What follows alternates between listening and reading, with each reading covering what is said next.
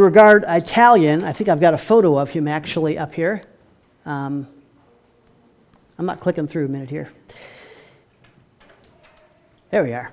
Walter Bonatti. Many consider him the greatest mountain climber of all time. In 1954, when he was 24 years old, he was the youngest member of the Italian climbing team that became the first in the world to conquer K2, the second tallest mountain in the world after Everest. Wikipedia says K2 is known as the Savage Mountain due to the difficulty of the ascent and the second highest fertility rate among the 8,000ers for those who climb it. For every 4 people who have reached the summit, 1 has died trying.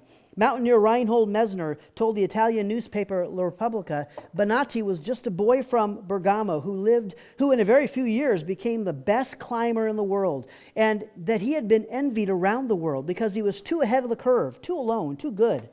But when Bonatti died in 2011 at age 81, his New York Times obituary focused much of its attention on a controversy surrounding the 1954 conquest of K2 that dogged him for the rest of his life.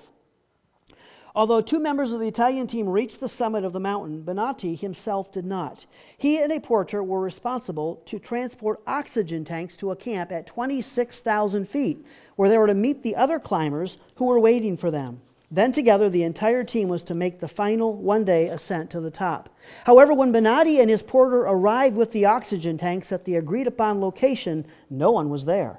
Bonatti and the porter had to spend the night camped in the open where they almost died from the cold. The next morning, leaving the oxygen tanks in the snow, they rushed back down the mountain, and the porter lost fingers and toes to frostbite. A few hours after Bonatti and the porter had left the oxygen tanks in the snow, the other members of the Italian team appeared, took the tanks, and proceeded to the summit and to mountaineering glory. Later, Bonatti accused them of deliberately missing their planned meeting place on the mountain. The others denied it, and the Italian Alpine Club sided with them. From then on, Bonatti did much of his climbing alone rather than with teams.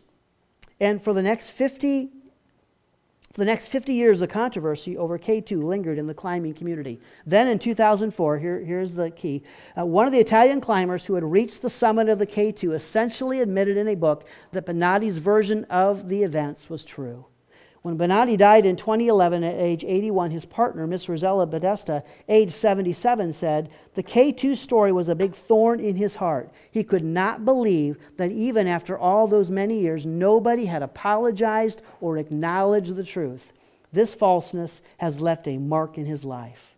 In his own book, The Mountains of My Life, Walter Bonatti wrote, my disappointments came from people, not the mountains. Indeed, forgiving others can be more difficult than climbing the world's tallest mountain. Pretty powerful. And I want to talk today about the power of forgiveness, the reality of forgiveness, the sufficiency of Christ in regards to forgiveness, and the power of forgiveness, because forgiveness is so incredibly powerful. But then we're going to move beyond that, really to see today that forgiveness is a gift. I want us to think today of forgiveness as a gift that God gives to us. He gives to the world. Even if you don't know Christ as your Savior, you can enjoy the gift of forgiveness. And many understand its power and its value and the health benefits of forgiveness. We're going to see today as well, though, that forgiveness is a byproduct of the gospel. Forgiveness ultimately is a byproduct of the gospel, and we talk about it being a gift. It really is taken for granted, because if we didn't have the Word of God and we didn't have the Son of God, we would not have forgiveness. The world would not know forgiveness. It is a biblical concept that comes from Christ and from the Word of God. Now, when we think of forgiveness as a gift, it really is, and it's a gift from the Father to help us navigate the difficult relationships of life. And we all struggle in relationships, and forgiveness is something that helps us navigate that. We were created, number one, to be in a relationship with God. We were, number two, designed to be in relationships with each other. But the reality is, because of sin, because of the fall, and because of our impending brokenness, all of our relationships really are in jeopardy in various ways.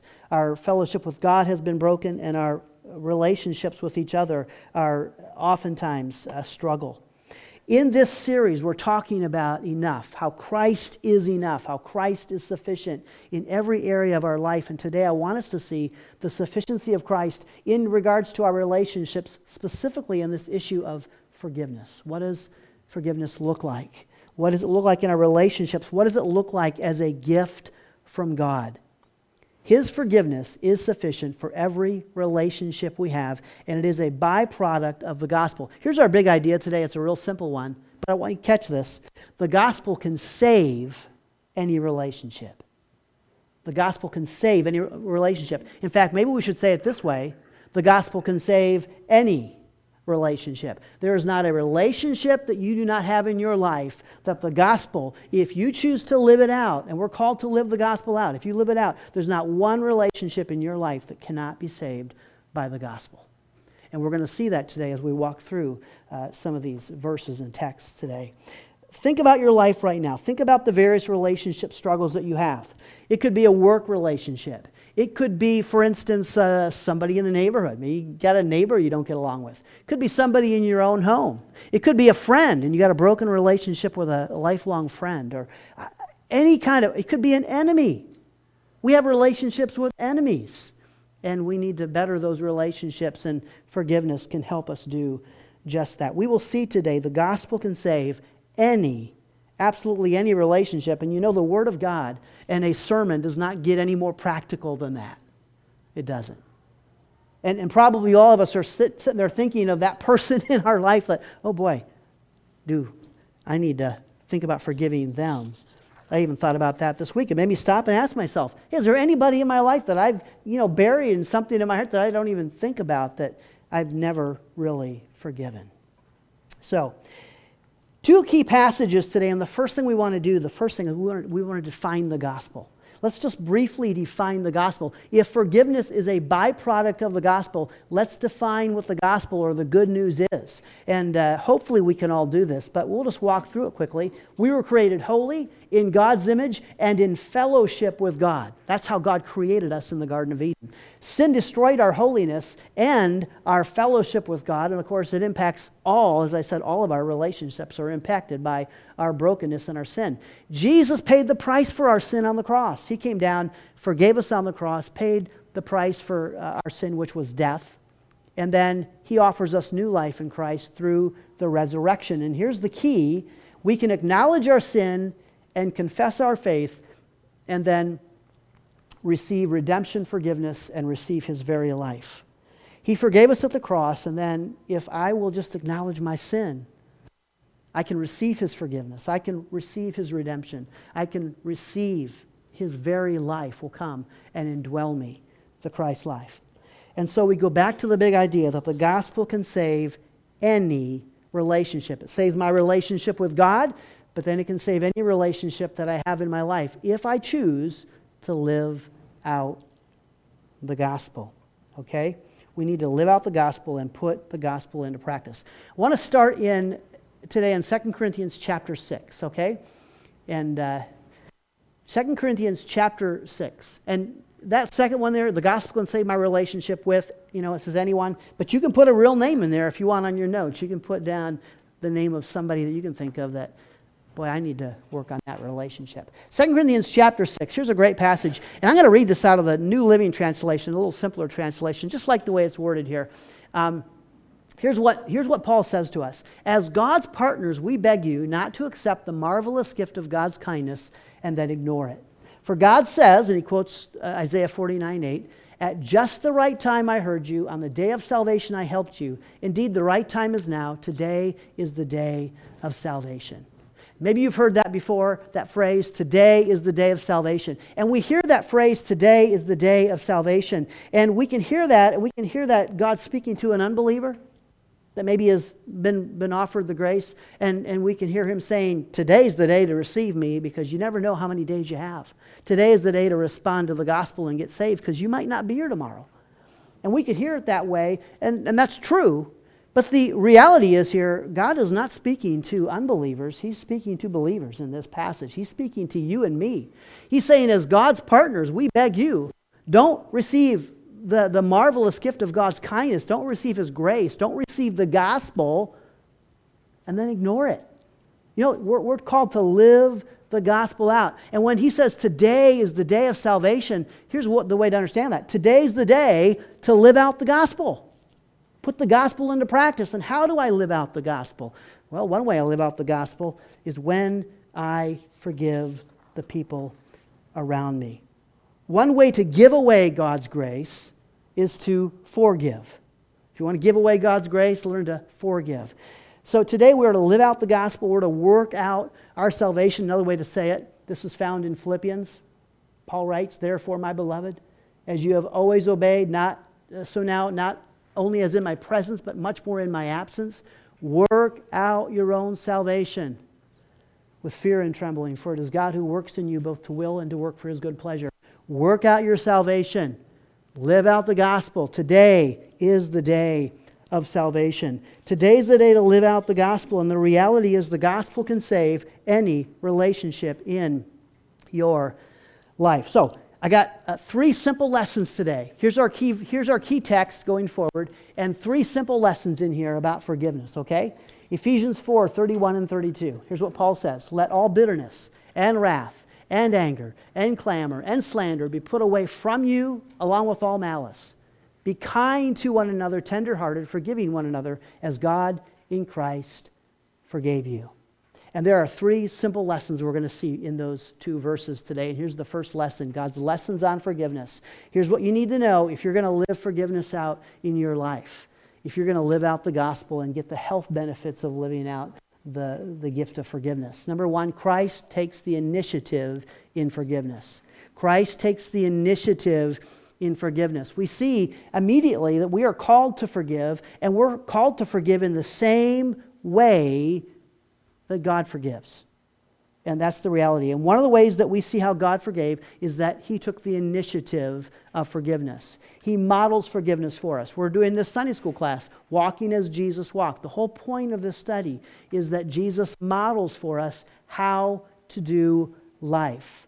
And one of the things that he models for us is this reality of forgiveness. We have a couple of books. If anybody still wants a book, you can just see me. We've got a couple extra books here. You can even just take it home and do it if you can't stay for Sunday school. I got books for everybody that was in Sunday school last year, so there's plenty of books. So Jesus models for us this idea of taking the initiative in forgiveness. What he does is, though the relationship is broken, and even though it isn't his fault, he takes the initiative to forgive. What a powerful lesson for you and I. Okay? It's not his fault, but he takes the initiative to forgive. God took the initiative to restore our intimacy.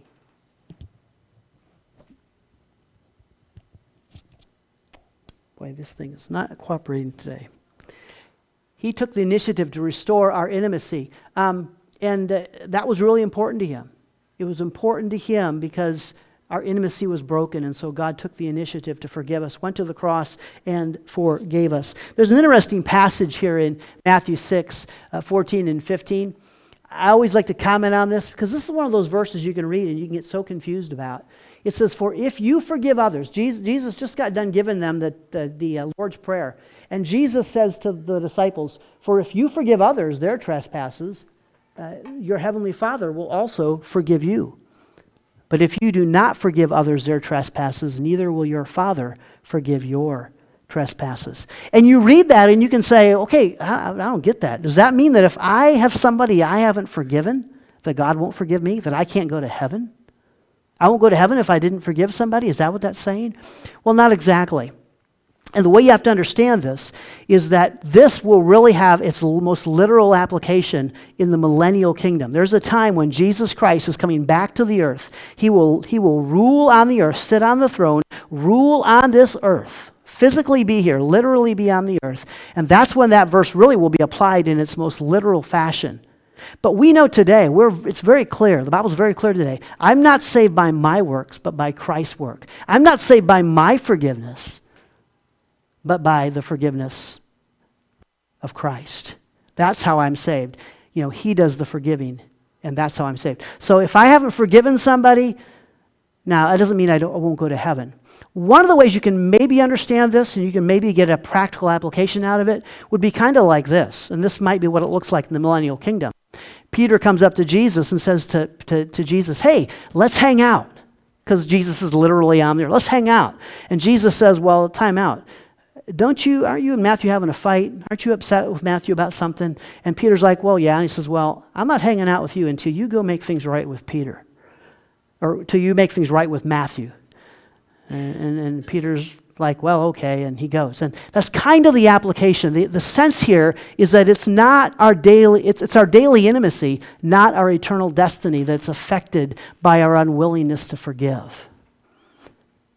And so that could be the application in the millennial kingdom, that their daily fellowship with the Lord will be cut off if they fail to forgive. For you and I today, this is even different for you and I today, because it's different today than it will be in the millennial kingdom. Today, I fight my flesh. Today, Satan tempts me. Those things won't be the same in the millennial kingdom. And so today, when I'm tempted, what really happens when I sin is it's not that God pulls away from me, it's that I pull away from God. If there's somebody I won't forgive, it's going to make me distant from God, not God distant from me. When I sin and struggle, God doesn't say, well, I'm going to pull away from you till you get your act together. God pulls even closer to me to help me fight that battle. I'm often the one that is uncomfortable around God because there's sin in my life that I'm not dealing with. But an interesting passage there, and the reality is that God cares about our intimacy, and that's why he forgave us. He went to the cross and forgave us. Look at an amazing verse here. You think about God taking the initiative in forgiveness. Think about this verse. Jesus is hanging on the cross, and Jesus said, Father, forgive them, for they know not what they do. You know that verse is more significant than we probably ever even think about. What's this verse telling us? This verse is telling us that he forgave us before we even asked him to. In fact, while the very ones are driving the nails in his hands, while they're crucifying him, before they ever thought of asking for forgiveness, he says to the Father, Lord, I forgive them. That's taking the initiative in forgiveness. Think about that. That really is a pretty amazing thing to stop and think about. In fact, there are some people who won't even ask him for forgiveness, but he forgave them. On his end, he forgave them. He puts into practice this verse in Romans 12:18. I mentioned it before. If possible, so far as it depends on you, live peaceably with all. That's what God says to you and me. Live at peace with everybody. Take the initiative to forgive everybody. Be at peace with them. And that's what Christ did at the cross. He made peace with the entire world. He made peace with the entire world. Another great passage, Romans 5. Listen to this. For while we were still weak, at the right time, Christ died for the ungodly. For one will scarcely die for a righteous person, though perhaps for a good person one would dare even to die. But God shows his love for us in that while we were still sinners, Christ died for us.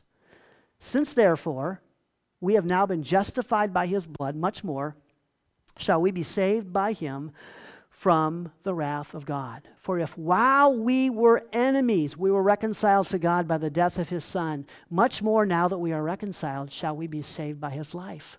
More than that, we also rejoice in God through our Lord Jesus Christ, through whom we have now received the reconciliation. Did you catch that? When were we reconciled to God?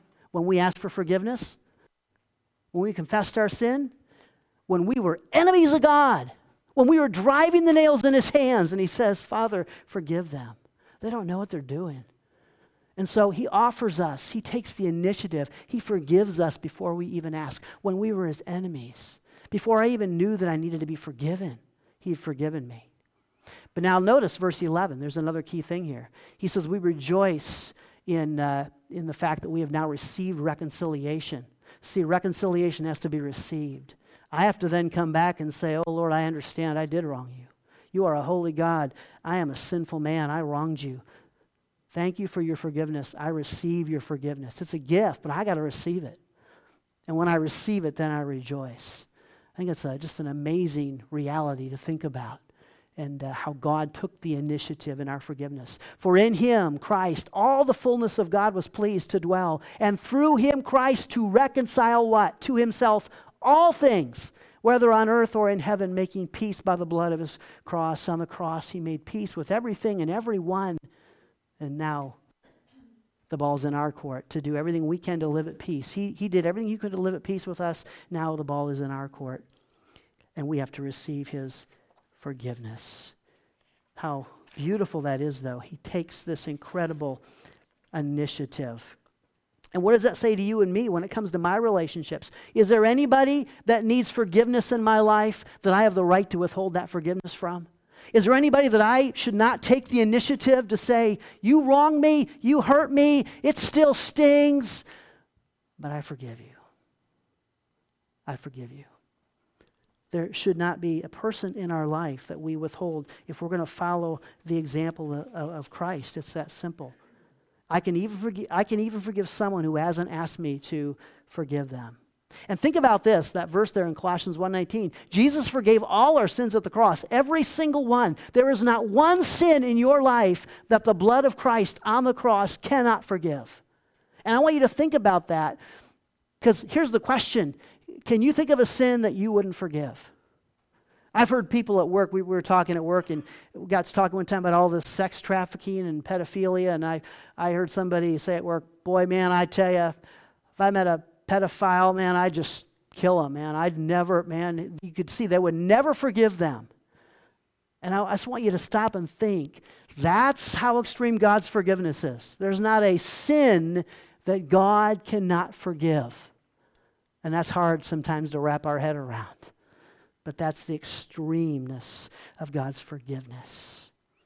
Also, note this, that his forgiveness is final. Christ is on the cross forgiving us, and what does he say? It is finished. And I think there's a practical sense there that when he forgave us, it was finished. Forgiveness is not the same as forgetting. It doesn't mean you forget what was done to you. It doesn't mean you don't feel the pain and you don't feel the sting of what was done to you, but forgiving is final. Forgiving is saying, okay, I forgive you. I am not going to hold this against you anymore. I remember what you did to me, but I'm not going to bring it up. I'm not going to hold it against you, and I'm going to set you free. That's the reality.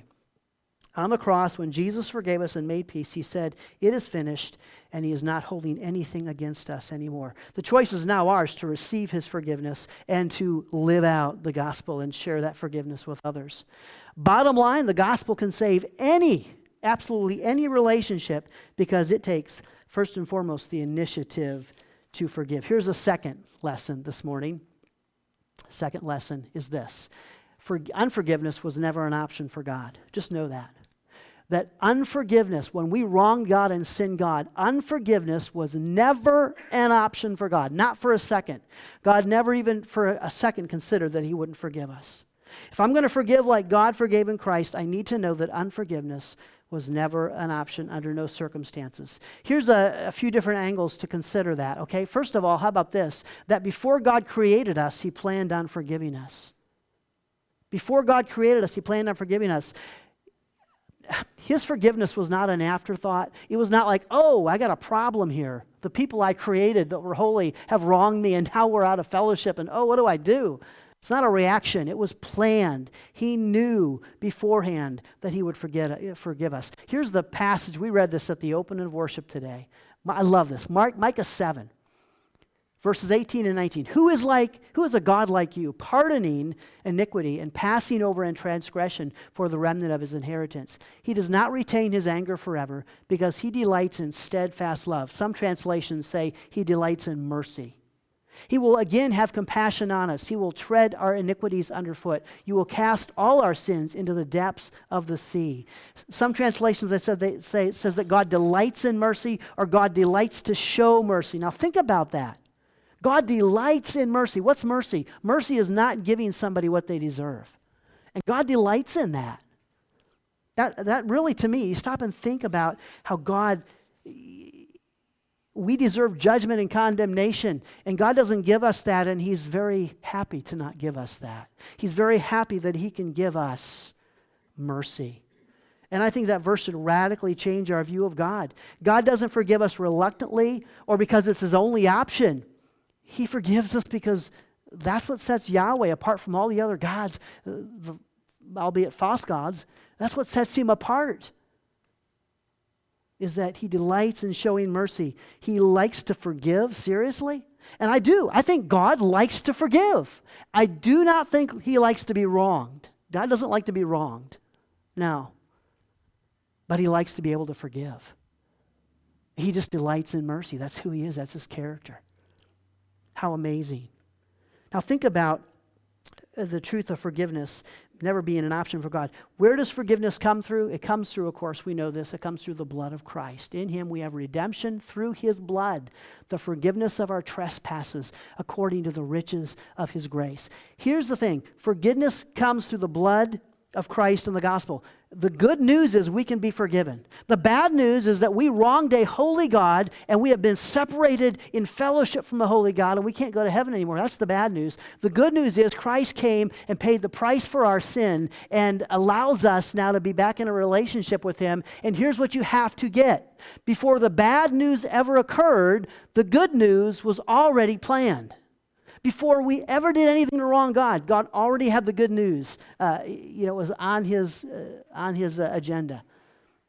He knew that he was going to forgive us. You just have to get that. You just have to understand the weight of that. Before we wronged God, he had a plan to make things right. Before we were created, the Bible says the Lamb was slain because unforgiveness was never an option for God. The thing is, the gospel can save any relationship, but I need to enter any relationship ahead of time prepared, knowing that this relationship is going to require some forgiveness. And some forgiveness that might at times be costly. But our relationships are worth it. They were worth it to God. Think about that a minute. Because, unforgiveness was never an option for God, even though forgiveness can be costly. That's the reality. Forgiveness can be costly. Think about what forgiveness cost Jesus. Think about how it cost him some of his friends. Because he chose to forgive and go to the cross, his friends, most of his friends, disciples, deserted him and left him alone. The Bible says that because he chose to forgive, he was mocked, he was misunderstood, and it cost him his reputation. We could say that his forgiveness cost him his will because he said, "Not my will, but your will be done." You can just think about the pain that it cost Christ, the physical, the emotional, the mental anguish, the spiritual pain that he took on because he chose to forgive us. Forgiveness is costly indeed. It, of course, ultimately cost him his life. But here's the deal. God looks at it and says the relationship was worth the cost. The gospel saves our relationship with God, and it was worth the cost. And it's the same for you and me. The gospel can save any relationship we are involved in if we're willing to live out the gospel and we're willing to pay the cost. And sometimes it will cost us to forgive. Sometimes it will cost us our anger. It'll cost us our rights. I have the right to be angry or to get revenge. It could cost me sometimes financially. It can cost me in all kinds of interesting ways. It can cost me as I bear the sting of pain while I let the guilty go free. Forgiveness can cost us. But here's what you have to understand. Unforgiveness will always cost us more. Unforgiveness will always cost us more. Bearing the anger and the bitterness and seeking revenge and taking out our pain on the other person, it's never healthy. And so we need to understand that. We need to understand that there is actually a freedom in forgiveness. There is a freedom found in forgiveness. And one of the reasons why God just said unforgiveness is not an option is he loved us so much. He did not want to see you and I imprisoned in our sins for the rest of our life. And so he said, unforgiveness is not an option. And he planned ahead of time on forgiving us for our sin, setting us free so we didn't have to live with the guilt and condemnation of our sin. Look at a couple of verses here with me. Galatians 6:1, for freedom Christ has set us free. Stand firm therefore and do not submit again to a yoke of slavery. We were saved to live a life of freedom, to walk in the freedom and the fullness of Christ and who Christ is. And so we need to know that when we forgive, that sets us free. That helps me live in that freedom. God wants me to live in freedom, but I'm going to tell you, here's the key. I don't think I put it on. Maybe I did. We will only live in freedom when we live out the gospel. Think about that. We will only live in the freedom that God has planned for us when we are willing to live out the gospel. And sometimes that means forgiveness. Sometimes that simply means forgiveness, forgiving the people around me. We have to forgive, and unforgiveness will cost us our freedom. Back to our key text, Ephesians 4. Here's what it says. Ephesians 4:31. Let all bitterness and wrath and anger and clamor and slander be put away from you, along with all malice. What we have here is we have our common flesh patterns in this verse. We have 6 different levels of anger, 6 different levels of sin, and each one kind of builds on the other, and sometime we can talk about anger and go through those. But it's just, each one of these is just a different form, a different level of anger.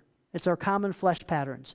And these are the things that grow in our heart when forgiveness is not present. Now go to Hebrews chapter 12 and let's add these 2 passages together. Therefore, since we are surrounded by so great a cloud of witnesses, let us also lay aside every weight and sin, which clings so closely, and let us run with endurance the race that is set before us, looking to Jesus, the founder and perfecter of our faith. Let go of all that anger, that wrath, that malice, that clamor, that slander, that bitterness. Let it all go, because they are just weights. And when you let that go, and when you forgive, you can run freely for Christ. You can live the life He had intended for you. It's amazing. It's just amazing. That's the first thing. The second thing is, when you are living your life and when you're struggling to forgive, if you ever struggle to let go of your bitterness and your anger and your wrath, what does this tell us to do? Well, it says, look to Jesus, who for the joy that was set before Him endured the cross, despising the shame, and is seated at the right hand of the throne of God. Consider Him who endured from sinners such hostility against Himself, so that you may not grow weary or faint-hearted. In your struggle against sin, you have not yet resisted to the point of shedding your blood. As you struggle with your anger and your wrath and your common flesh patterns, as you struggle with sin and you need to forgive, just look to Christ. And think about how much He has forgiven you. Think about what He forgave at the cross. Think about the depth of His forgiveness. Unforgiveness was never an option for God. Going back to the Civil War, after a long night and a day of marching, Lee and the exhausted army of the Northern Virginia made camp just east of Appoximate Court on April 8. Lieutenant General Ulysses S. Grant had sent him a letter on the night of April 7, following confrontations between their troops at Cumberland Church and Farmville, suggesting Lee surrender. The Southern general refused. Grant replied again, suggesting surrender to end the bloodshed. Lee responded, saying in part, I do not think the emergency has arisen to call for the surrender of this army, though he offered to meet Grant at 10 the next morning between picket lines to discuss a peaceful outcome. Having watched the battle through the field glasses, Lee then said, then there is nothing left for me to do but go and see General Grant. And I would rather die 1,000 deaths. But meeting General Grant at the McLean House, Lee said, we are pressed and are ready to surrender. What are your terms? Surprisingly, it wasn't judgment. It wasn't prison. It wasn't retribution. The terms were to stop fighting and to start living. Give up your weapons, go home, plant your fields. The soldiers who hadn't eaten in days were given meal rations, horses and mules to plow fields. The war was over, but for many people, life had just begun. When we forgive, when reconciliation comes in and saves a relationship, we can just start living. We just stop fighting and start living in the fullness of what God has intended for us. Let me just add one little caveat here at the end here before I go to this last point, is that if someone won't forgive you, remember that Christ already has. If there is somebody that's holding bitterness and anger against you and they will not forgive you, maybe they don't want to save the relationship, maybe they want to hold this over you, whatever it is, you can't do anything about that. Just know that Christ has already forgiven you. And go and walk freely in the freedom of Christ's forgiveness. That's just what we can do. Are there consequences to our wrongs? Certainly there are consequences. But do people need to forgive us and let those things go? They certainly do. And if they won't, we know that Christ took the initiative and has already forgiven us. Okay, last lesson. Before I get to the last lesson, I got a simple question. Okay, God takes the initiative to forgive us, right? Unforgiveness was not an option, so how does God forgive us? How does God forgive us? Not a trick question. What? Through Christ, that's right. That's exactly what the text says. The text tells us, be kind to one another, tenderhearted, forgiving one another as God in Christ forgave you. That is more powerful, more significant than there's so many things we read and we don't think the significance. What is this telling us? This is telling us that when God came to forgiving you and me, that Christ did the work. And the lesson for you and me is simply this: forgiveness is not my work, but it is the work of Christ in me. It is the work of Christ in me. Christ does the work of forgiveness. He did it for the Father, and He likewise does it for you and me. Again, forgiveness is Christ living out the gospel in me. That's what it is. Christ living out the gospel in me. Philippians 2, again, 12. Work out your own salvation with fear and trembling, for it is God who works in you. It's Christ who works in you, both to will and to work for His good pleasure. Now think about it this way with me. Let's go back to the Garden of Eden real quick. We have the two trees here, right? We got the tree of our flesh and we got the tree of our relationship with Christ, the tree of life. Now here's the question. Can somebody come over here at the tree of flesh and forgive? Certainly. Someone can look at their life and think, you know what? Forgiveness is healthy. I need to let that stuff go. Bitterness eats me alive. It's like a cancer. And they can say the right thing for me to do is to forgive. So you can forgive in your flesh. You certainly can. But forgiving over here, where Christ forgives through you, this breed of forgiveness is so much more powerful. And it's true, you can do a lot of things in your flesh that are healthy for you and make healthy choices, and being forgiving certainly is one, and you can find all kinds of people who don't really follow the Scriptures or believe in God that will tell you all about forgiveness. They just don't understand that forgiveness came from God. It's a gift of God. But we can forgive more powerfully through Christ working in us. Let me give you a couple of examples here, 3 examples. And here's look at this text. I'm going to show you 3 things of how it looks like when Christ forgives through us.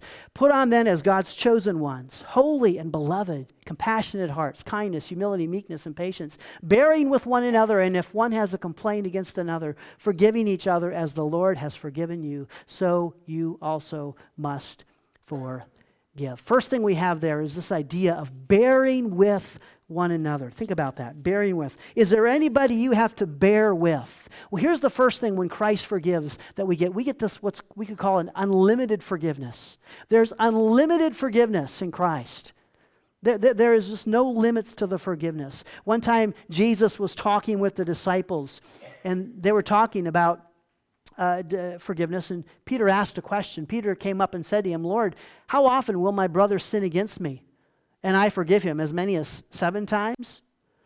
And Jesus said to him, I do not say to you 7 times, but 77 times, or 7 times 7. That's a different translation I got on there. But 7, it says 70 times 7. And it's not that we're to forgive people 490 times or 77 times. It's the idea that we forgive somebody an unlimited amount of times. As many times as they wrong you, we forgive them. Because the forgiveness of Christ is unlimited.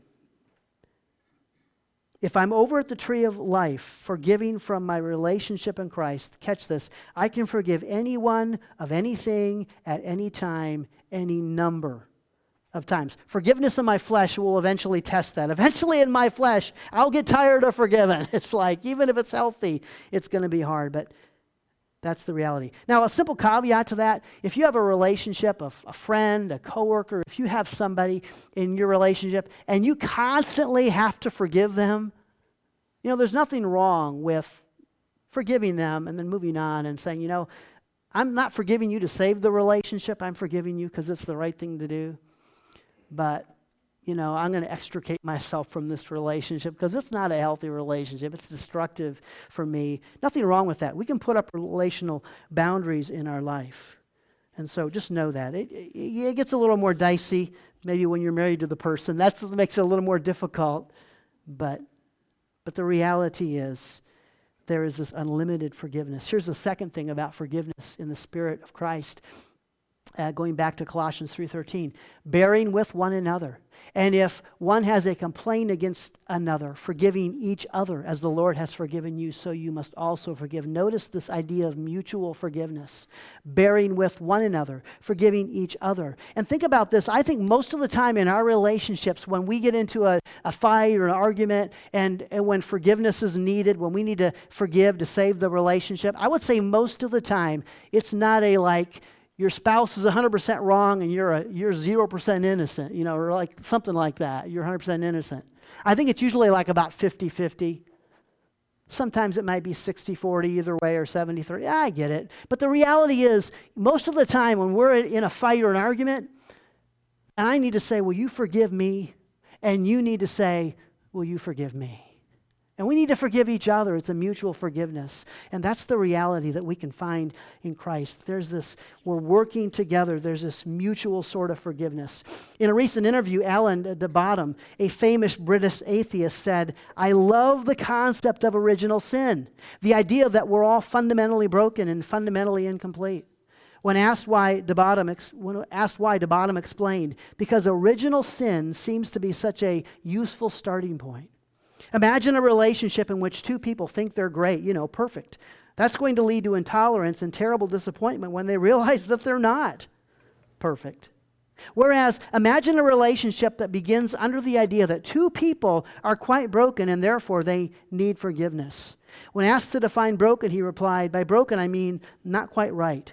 So that's what the concept of original sin seems so plausible and applicable and also kind. Because it basically says, look, when you meet someone new, just assume that something major has gone wrong here. Treat everybody you meet as though they were laboring under some really big problem. Basically, that's the starting point of any encounter. What an amazing perspective. And what a helpful starting point to go into any relationship and say, you're messed up and I'm messed up. And we both are going to need a lot of forgiveness in this relationship. And I'm going into that relationship very aware of that reality. So the forgiveness that flows from Christ is unlimited. It is mutual. And then lastly, consider this. Put on then as God's chosen ones, holy and beloved, compassionate hearts, kindness, humility, meekness, and patience, bearing with one another. And if one has a complaint against another, forgiving each other. As the Lord has forgiven you, so you must forgive. And there's this idea here of a compassionate forgiveness. There's this idea of a forgiveness that flows out of a compassionate life. Think about those traits there as fruits of the Spirit. Compassion, kindness, humility, meekness, patience. And just think about that. You want to be a more forgiving person. Be a more humble person. Be a more compassionate person. Develop these realities in your life. Be a more kind person.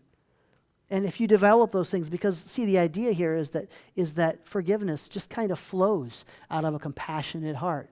It flows out like the atheist who just said, when you go into the relationship and know this person has got a lot of issues, they're going to need a lot of forgiveness. Just like I do. And we have compassion for each other. And that's the kind of forgiveness that flows not from the tree of the flesh, but it flows over here from the Christ life flowing through us. That's the reality. I'm reminded of, I'll tell you that in a second, but just kind of bringing this in for a landing here. Just our big idea today is the gospel can save any relationship. Just know that.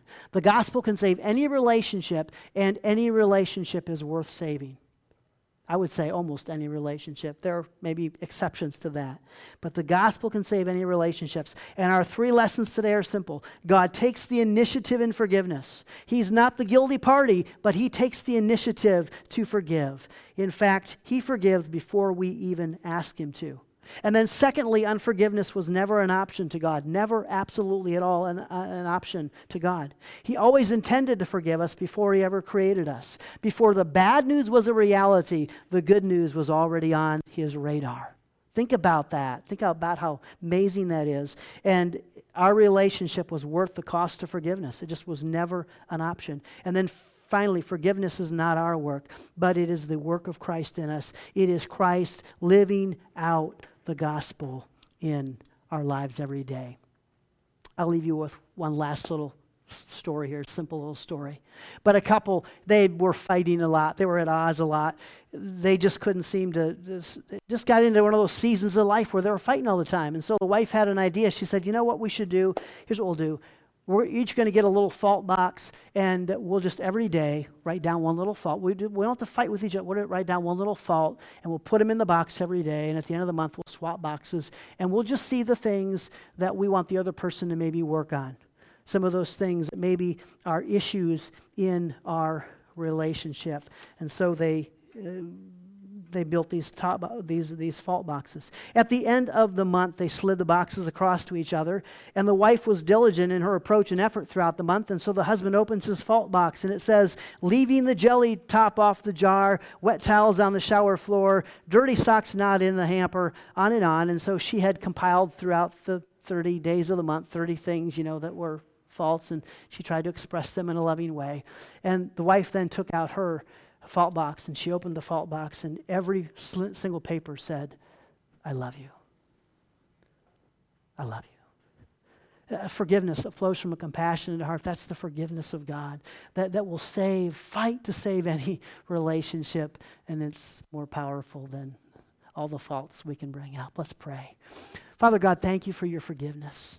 Thank you that you love us so much. Thank you that you model for us what forgiveness looks like so that we can go into our relationships and we can forgive. Help us this week. If there is anybody here that's got a relationship and it's just pressing now and they're heavy on their mind, it's a heavy weight on them, Lord, help them know, it's not that hard to forgive when we let Christ forgive through us.